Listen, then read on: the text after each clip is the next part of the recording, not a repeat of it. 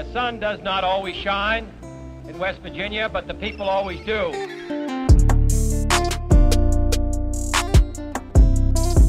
What's up, guys? Welcome back to the Mountaineer Media Podcast. We've got an excellent episode for you this week. We've got Jessica Greathouse, and she's the Special Programs Manager of the West Virginia Housing Development Fund. So she comes on the podcast and talks with me, and I say me because CJ actually had to jump right before the episode, got pulled into a work meeting, so he had to jump off. So it's a solo interview today. But I do sit down with Jessica and we have an awesome conversation about how do I best describe this? So without kind of getting into too much detail. So if you're in West Virginia, you've got trouble paying your rent, you've got trouble paying your mortgage, you're behind on utilities, COVID impacted you. There are programs out there that can help you financially recover from this. And you can get up to $20,000 in some type of assistance for your housing situation, again, for your utilities, for problems that you're kind of experiencing, financial difficulties. There are programs for you. And the biggest point that I think I had, I'm going to give it to you early, is that West Virginians were prideful folks. And sometimes we don't feel like we can ask for help because we have such pride. And Jessica walks through amazing details about all the program nuances, and I kind of pepper her with questions, and she provides excellent answers. But the biggest thing is, look, if you need help in West Virginia, we want you to stay in your home. Either you might be elderly, you might be a parent, might be a neighbor, right? There's people out there in your life that odds are they could be impacted by this or in that financial situation, and they might just need a little bit of help. There's programs out there to help them. So hopefully you enjoy this episode. Before we completely jump into this episode, though, I do want to talk about briefly the Almost Heaven Classic. Guys, look, you know the drill. It's absolutely rocking at this point. We've got people committing left and right. We've got Sarah Biller, Brad Smith on the podcast that are going to be there on the live podcast. The networking night, the golf tournament, all of that information, June 9th and 10th is going to be on mountaineermedia.org. That's where you can buy your ticket. We want you there if you're a passionate West Virginian, if you're a business owner, if you're representing an organization, or if you just want to come hang out and meet people and have a good time in Tucker County.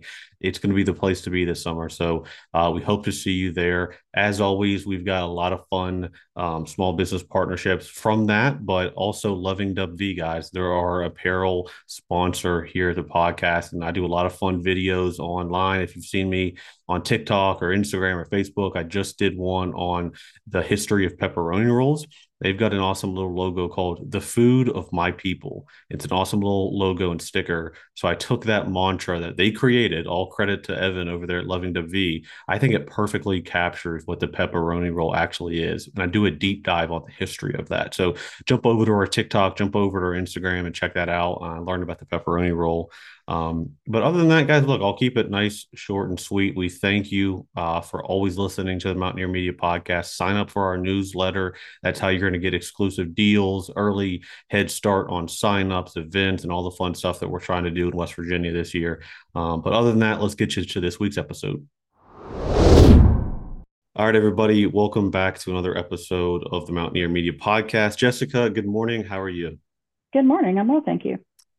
Thanks for jumping on. I've been spending the last couple of days educating myself on exactly the nuances of the West Virginia housing development, but it's always like the context set for our audience so they can kind of start on the same page as I am, is maybe help us understand what exactly is the West Virginia Housing Development Fund. Well, the West Virginia Housing Development Fund is a quasi-state agency. It kind of sits quietly in amongst the agencies, the public agencies in the state, and it's been around for a long time. In fact, we're in our 55th year. It was created by the legislature in 1968 to help provide a conduit for federal funds that come in to help with housing stability and provide low-cost, affordable housing for West Virginians.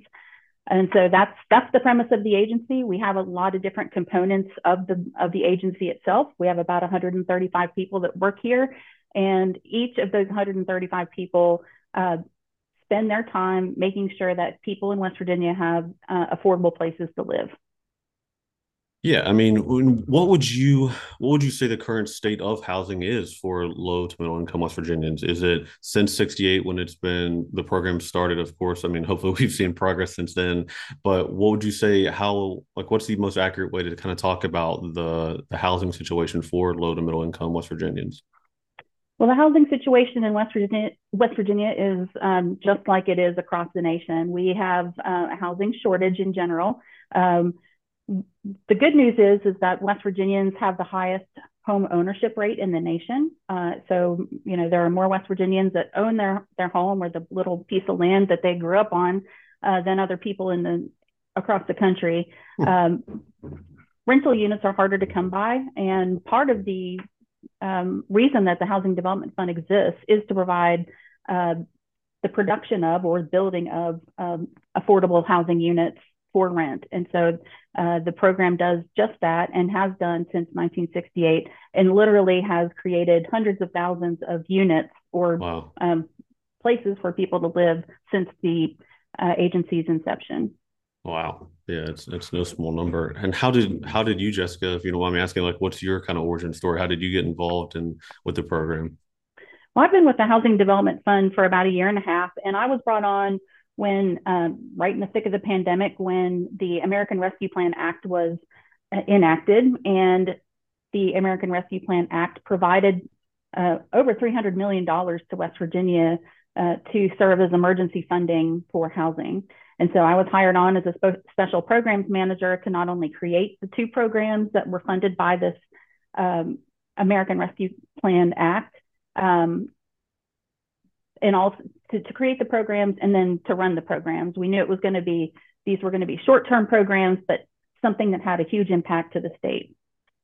And that's something that I think a lot of us, we saw, over the last, let's call it 3 years, right, with the COVID like stimulus packages and, money that was sent out from the federal government. A lot of people see that number. It sounds like a big number, but then often it's kind of lost in the headlines of where that money goes to. And like you said, like not just starting the programs, but then running the program. So, and $300 million is quite the chunk of change. So maybe help us, those two programs that you mentioned, how is that being deployed now and putting to good use for West Virginians? Well, when the ARPA was created and provided the funding to the state, the first program that we launched was the Mountaineer Rental Assistance Program. That was a program that was designed to help renters who were facing a financial hardship due to or during the COVID pandemic and be able to keep a roof over their heads. Sure. And so West Virginia did not have an existing emergency rental assistance program. And so it had to be built from the ground up, everything from hiring people like me to create the program, building software programs, policies and procedures, and then putting the word out, trying to let people know that an unprecedented amount of money came into the state to help people keep a roof over their heads. And so in April of 2021, that program was launched.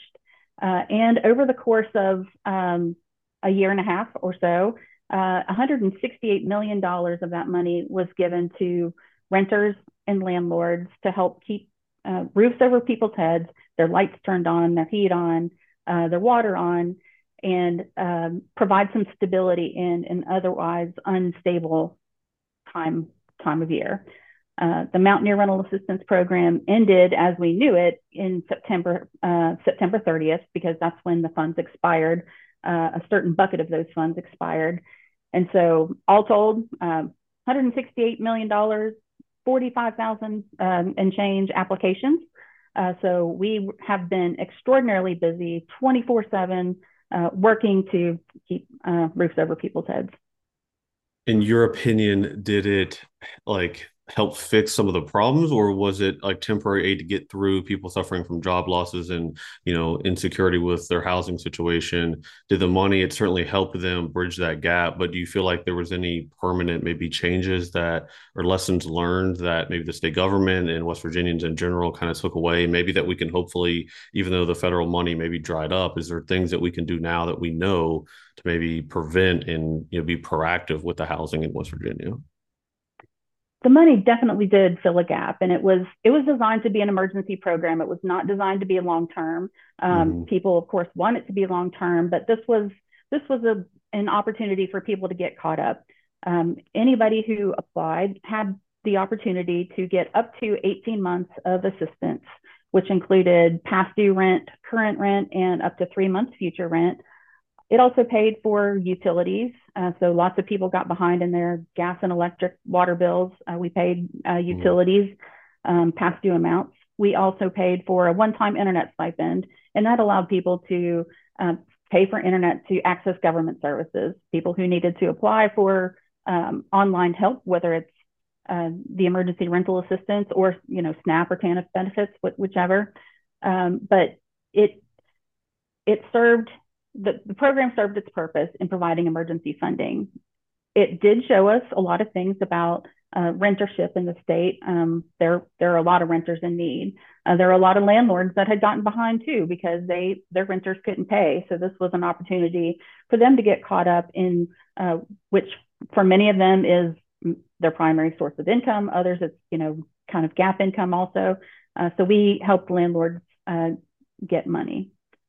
The other thing that it identified for us is that there are a lot of renters out there that had handshake contracts or no real lease for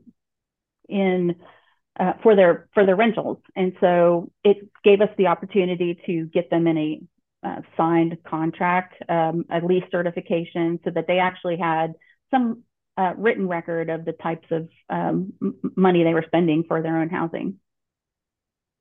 What's like right now, if you're in West Virginia, you're struggling with housing insecurity, is Section 8 a vibrant like part of West Virginia? Like, can you use Section 8 housing in West Virginia? Like, what would be the go-to like program to figure this out? I mean, I'm sure you guys now, obviously, with this, but I mean, what are some of the programs that are existing on a permanent basis, maybe in the state? Well, Section 8 is a viable option, and it actually is run by the Housing Development Fund. So we have a program within the fund that manages the Section 8 housing in the state, all the reporting and other federal guidelines that are managed. We also have the federal low-income housing tax credit. The Housing Development Fund runs that program. Basically, we go into partnerships with investment firms, banks, others, and developers to build affordable housing. And those are those units produced that we talk about, the building of places for people to live. Yeah. What, if you don't mind me asking, what does the word gentrify mean to you as someone who works in this industry and space of real estate and housing and economic development? What does that word mean to you, good or bad? I wouldn't opine on good or bad. Gentrify to me means that it is a way to either update or change the way a certain neighborhood is by providing either new businesses or housing in a place that otherwise didn't have it before. Yeah. I mean, that's the way I understand it. I guess that term gets thrown around a lot, and it's something that I guess, been thinking about in terms of like if you think about like the short-term rental and Airbnb impact on small towns like let's say Fayetteville, for example, because it's kind of experiencing, it seems to be in that upward boom cycle of short-term rentals and second houses of folks like wealthy folks, and the impact that and pressure that puts on affordable housing for locals in West Virginia. I mean, I think like, Davis and Thomas and, those areas maybe are a little bit more baked in because it's been a destination town and, area of West Virginia for decades and decades. But I've been talking to a lot of people with boots on the ground in Fayetteville, and it's like locals are saying like, yeah, like now they're struggling to find housing because of those short-term rentals. So I mean, I know it's always maybe a nuance with promoting a town for for short-term rentals, for tourism, for those things, and then the pressure though that it inherently puts on locals that might be priced out of their own town. I was just curious if that's like a conversation at all within the organization, or if there's anybody in the state kind of looking at that and recognizing that that could be a problem, with displacing low to middle income people. It's definitely a conversation within the agency. And actually, we have recognized that it's a problem. And, while we can't influence whether people, rent their places out for Airbnbs, the people that have second homes and such, what we can influence is working with partners to find and build other affordable places. So you mentioned Tucker County, Davis, that area. I have a good recent example actually of some builds that we have done there. So Blackwater Apartments is one of the places that we partnered on. It's in Tucker County. We know that Tucker County relies primarily on tourism, and the folks that work in tourism didn't have a close, affordable place to live. Blackwater Apartments was one of our developments that we created, and we now have a place for people, locals, to live. They can rent out one of the apartments there. Sure. Yeah. I mean, if you think of all the tangent related industries to tourism, like, cleaning and the service industry and restaurants and stuff like that. I mean, it's hard to build something and not have affordable housing for people that work in that environment. So yeah, that's huge. Does that seem to be a repeatable framework or format in other areas maybe that are suffering from similar things like what you've done in Tucker County? We do. We repeat it annually. So we produce, so many units every year. We look at places with developers where we can influence housing situations where it's, whether it's tourism or, dealing with West Virginia's aging population. One of our primary sources that we create is or affordable housing that is for low income folks, primarily seniors. We target them. We make sure that the places that we build are ADA compliant so that they have a safe, sanitary place to live. It's a good point. I didn't think about that too. Is the elderly population? I think West Virginia it's within the top 5. I think of the oldest population, and you'd mentioned that. But we also think about that, folks listening. Picture that, but then also picture what you said earlier in the podcast that our state owns the most homes. So I guess to me, the picture that paints is a lot of legacy ownerships of older individuals that are on their property that have probably always owned that property. Is that a challenge or what that dynamic, I guess, does that create the need for a more, like, I guess not apartment complexes, but more, instead of like spread out, instead of like dozens of homes in a county all spread out and generally occupied by older people? Is that sustainable for a new influx of people? If we're trying to grow the population and do that, it kind of seems like that could be a challenge in getting new folks here, is a place for them to go and stay, with all that, like with combating that with all that, like, I guess, legacy land ownership, if that makes sense. There is a lot of legacy land ownership, and folks tend to stay where they grew up, especially in the state. And we, through the Housing Development Fund, we are not only through the Homeowners Rescue Program, the pandemic program, helping, for instance, a senior who has been there forever, but now because of inflation and other things can't afford their taxes, their house payment, their utilities. We help them out. But also another totally different part of the agency is promoting home ownership. So folks that are looking to buy their first home, middle to moderate income people who have had their first home but are looking to kind of move up into a better home, can also go to our single family program and apply for a loan to get a new house.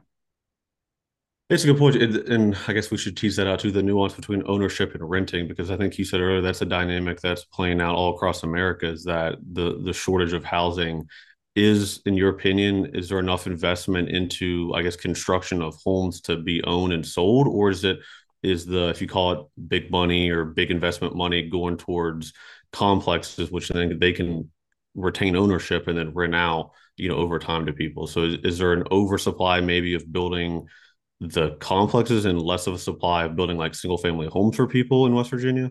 Is that fair to say?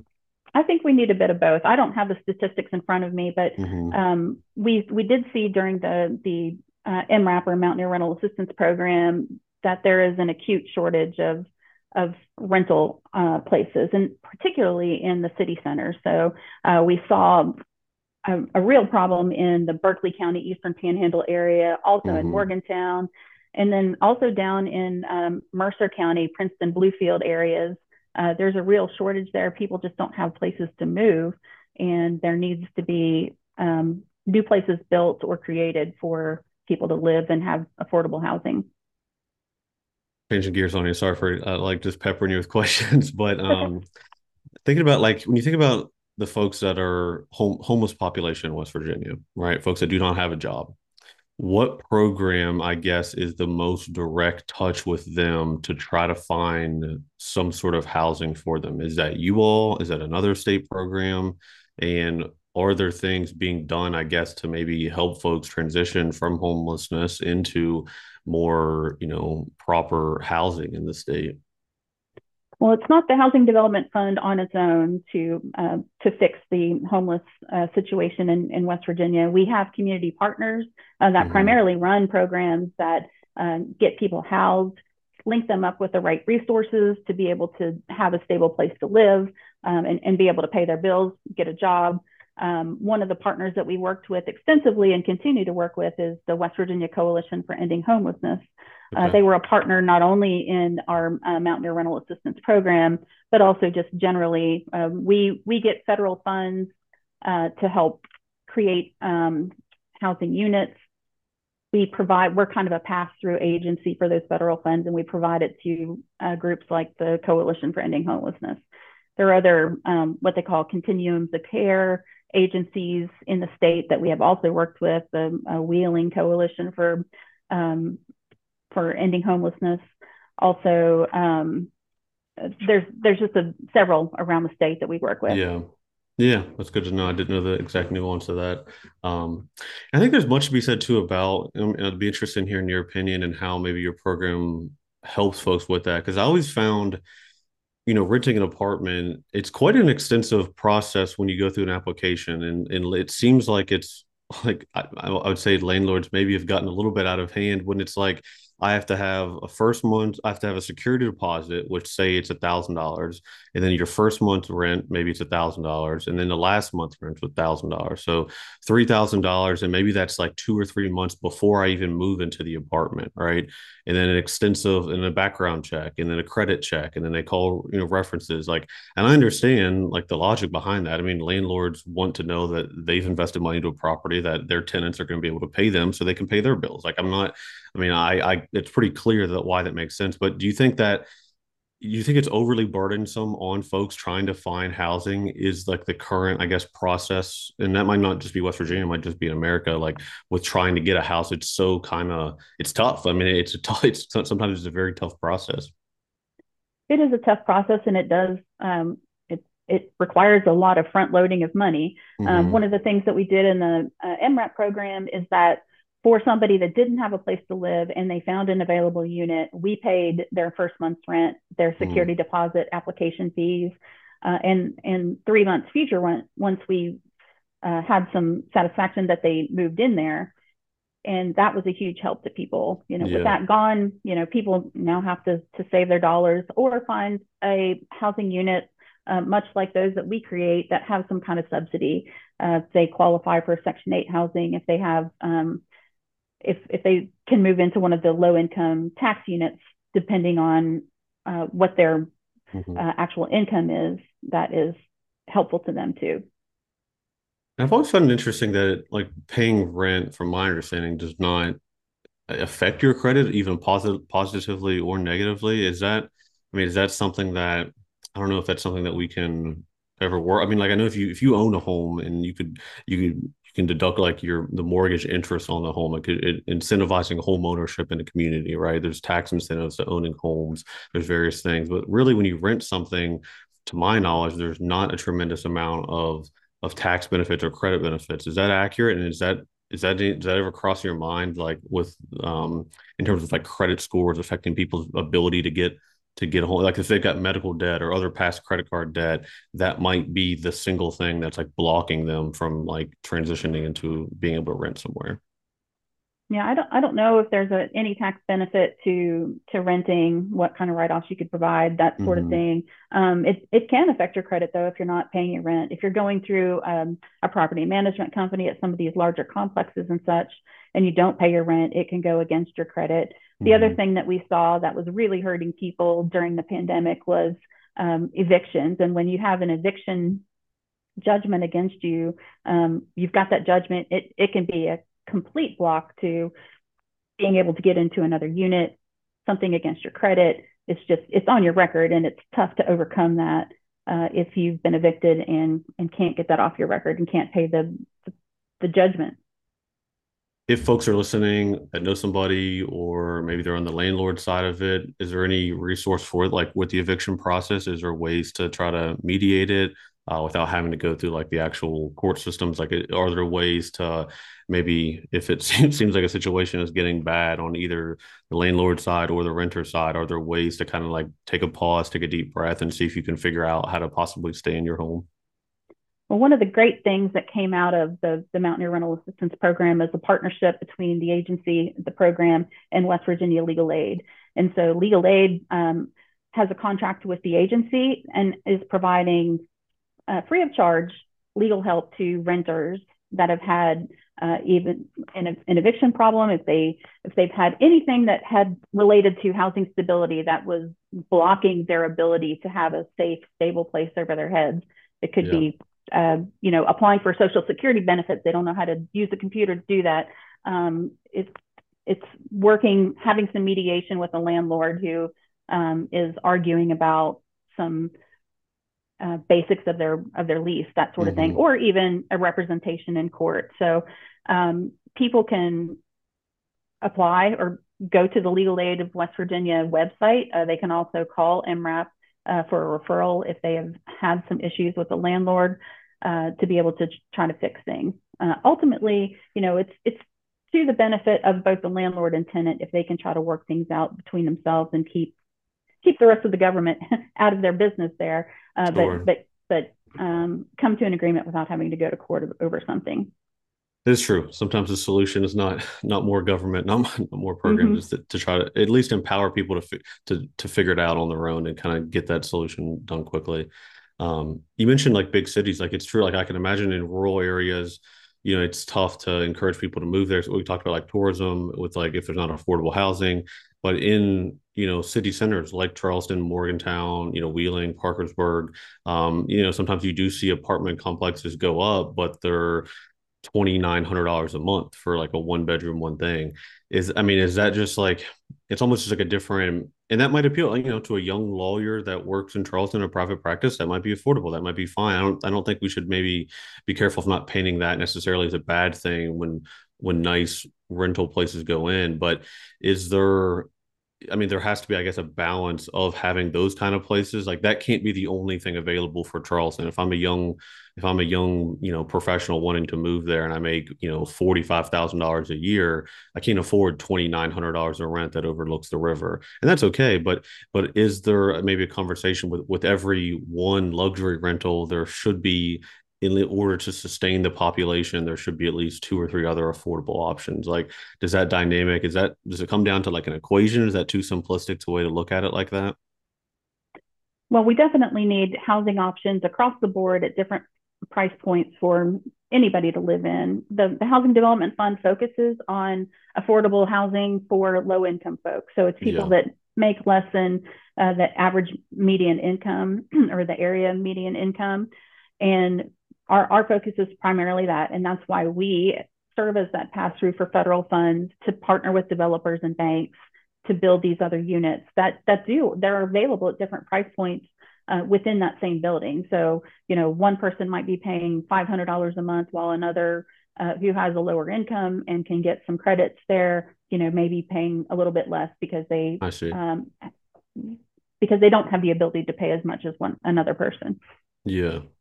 Yeah, I was just curious if they're like you all with the seat at the table, like when you talk to big institutional investors, if the mindset is always to build, luxury high-end places because it on the paper it maybe seems like the most quote unquote profitable, but working with them and maybe trying from the state level, incentivizing them to build buildings and apartment complexes and housing that is not necessarily targeted to that, but still sustainable and still, they still have to have some sort of incentive for them to build it or they're not going to build it. Right. So I guess that does make sense. What would you say drives more results? Is it always more funding? Is it leadership? Is it organization? Is it staffing?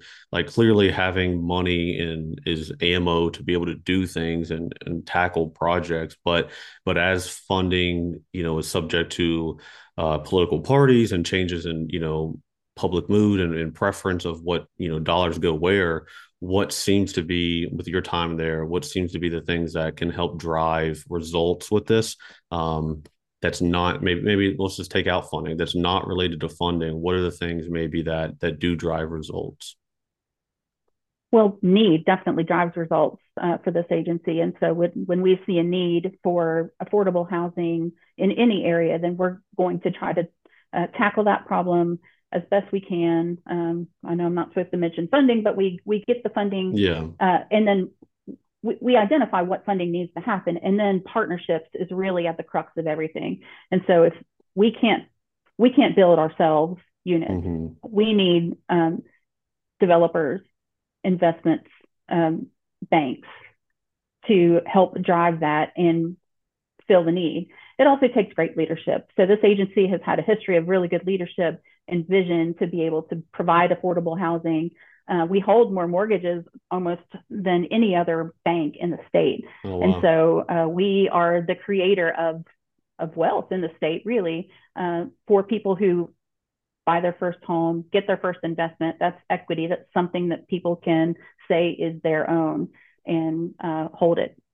Yeah, you're literally empowering people to build generational wealth. Like you are the facilitator of them, possibly moving up the socioeconomic ladder of owning a home, passing that down, having sustainable funds. Wow, yeah, it's a big deal. I guess that makes sense too. The partnerships. I guess that's what I was after. Like I tend to think in life. I mean, a lot of issues can be boiled down to communication, right? Getting the word out, the two-way street of people knowing about the program, using the program, and then on the other side, effectively like putting out your message out into the world of what we do and help. So I can see where, yeah, more partnerships with banks, institutions, and making that available to people would drive results. Definitely. And as it relates to our West Virginia Homeowners Rescue Program, the newest pandemic related program that we have, communication is key. We're trying really hard to get the word out to people, Mm-hmm. to get more people to apply for assistance. We have $50 million to spend, and we don't have a great influx of applications coming in. Part of it is that, we, as an agency, we've helped build wealth for people, Mm-hmm. generational wealth, by purchasing a home. But those that have fallen on hard times, they're at risk of losing that, and they're afraid to say it. They're Yeah. afraid to come to another agency and say, look, I really need help. But we have free for the taking, up to $20,000 for any single homeowner to get caught up on their mortgage payments. $5,000 in taxes. We are routinely saving people's homes on the courthouse steps by paying their past due taxes to keep it from going to a tax sale, and utility payments as well. So we need to get the word out, help people keep that wealth, keep that place that they hold near and dear, that they work really hard to create, and then keep it. Yeah, that's a big deal. I think folks listening, and again, maybe if it's not you directly impacted this, but maybe odds are somebody or a family friend or someone who is kind of struggling with this, like what Jessica just said. Is it up to $20,000 for an individual who's struggling with keeping their home that they could possibly have access to? Yeah, if you're 60 days, at least 60 days behind, two payments behind in your mortgage payments, Mm-hmm. you and up to $20,000 behind, you can get $20,000 paid on your mortgage to bring your mortgage current. For those that have the inability to sustain their payments, so say you're behind $10,000 in your mortgage payments, we Mm-hmm. could pay up to 6 months, six more payments of your mortgage, as long as it doesn't go over that program cap. The other thing that we provide is up to $2,500 in utility payments. So if you haven't been able to pay your electric bill and your electric's turned off, we can pay up to $2,500 on that and other utilities. We'll also pay $300 on your internet, so you can still have access to those government services, and then $5,000 in taxes and insurance. So you let your homeowner's insurance lapse because you couldn't pay it. or you haven't been able to pay your taxes and you've got the assessor's office calling you, we will pay up to $5,000 in those fees. Is it good old fashioned pride that you think maybe prevents people from sometimes reaching out, like you said, like they don't want to maybe have to admit they need the help? And is that like maybe through kind of work? Like, is it like who is the front end when someone calls in? Are they like the counselors or the people like specialists? Like, have those conversations? I think maybe when people first have them, maybe that you can sense that sigh of relief, like, oh wow, okay, like I'm gonna be okay. And but maybe at first they were just, I can just imagine people and just knowing the West Virginia culture and people are just kind of, we're prideful folks. We want to feel like we're resilient, we can make it, we can build it. But sometimes you just simply need help. How of those, maybe those, is that how the conversation usually goes? It's to kind of put maybe to rest some of those fears and anxieties around just getting help in general. Yes, I definitely think that the West Virginia pride really has an impact on whether or not people ask for help. The other thing is it's scary. You don't want somebody prying into your financial life to see why you haven't been able to pay your mortgage for the last 5 months. Right. But right now is just a perfect opportunity to kind of let down your guard a little bit and ask somebody for help by calling into our number or going to our website just to read about the program. You have the opportunity to get help. If the program by itself, just handing over checks to your bank to pay your mortgage, isn't enough, we also partner with 7 housing counseling agencies across the state. And these agencies have been in existence for a long time. They have certified counselors that will talk to you and go through your financial life with you. They'll be the liaison between you and your bank to talk about what other workouts can happen besides just cold hard cash and paying your mortgage. And they'll also help you develop a budget or find other ways to get you back on good financial footing with the pandemic in the rearview mirror. It's amazing, and I am guilty of not knowing all these nuances. So I mean, it's tremendously enlightening for me. Jessica, what would you say keeps you optimistic in this work when you come to work every day? Is it knowing to having that one conversation with somebody and you see their face kind of light up, they realize that they're going to be able to stay in their own home, or like what are the things that I think if you look at 2023, like what are some of the things that you're hopeful for takes hold in West Virginia? Well, one of the things that attracted me to the job when I applied was that it's a white hat program. So it's where we can come in and help people who are in a real financial bind and really help them at the very crux of their existence, which is housing. And so that keeps me going every day. The other thing is this is an unprecedented time, not only with the pandemic, but the funding that has become available in West Virginia, $300 million in this state to provide housing options to keep roofs over people's heads is amazing. And so that continues to keep me going. And then, we have helped 45,000 households just in the rental program. Yeah. We regularly get thank you notes from people saying, I really appreciate the help. I'm back on my feet again. I couldn't have stayed in my home or kept my kids going to the same school without your help. We really appreciate it. And then looking forward, 2023, we still have a lot of money left in the Homeowners Rescue Program to spend. So we've got about $30 million left. We've helped over 3,000 households, but we want to help a lot more. So we have the capacity, we have the will, and we know people need help. They just need to speak up. And they can go to wvhomerescue.com, read up on things before they even pick up the phone to call us, just to figure out if they're eligible. Frankly, most West Virginians are eligible for this program. The income limits are very generous. If you're a 4-person household, for instance, in Kanawha County, you can make upwards of $90,000 and still qualify for the program if you're behind in any of your housing needs. And if you own your home outright, I mentioned earlier, the seniors in the state, many of them own their homes. They don't have a mortgage payment, but they can't pay their taxes. They don't have to have a mortgage to apply for the program. They just have to have some kind of past due bill related to their housing, and we will work to pay it. It's tremendous. I mean, I imagine how fulfilling it is to work on this project, and you're impacting, like you said, tens of thousands of West Virginians and doing such great work. Jessica, thank you so much. We'll link everything. You said it was West Virginia. Say it one more time for people to go if they're interested in this. It's wvhomerescue.com. That's our main page. We also are very active on social media. So we have Facebook pages, Twitter page, or a Twitter handle.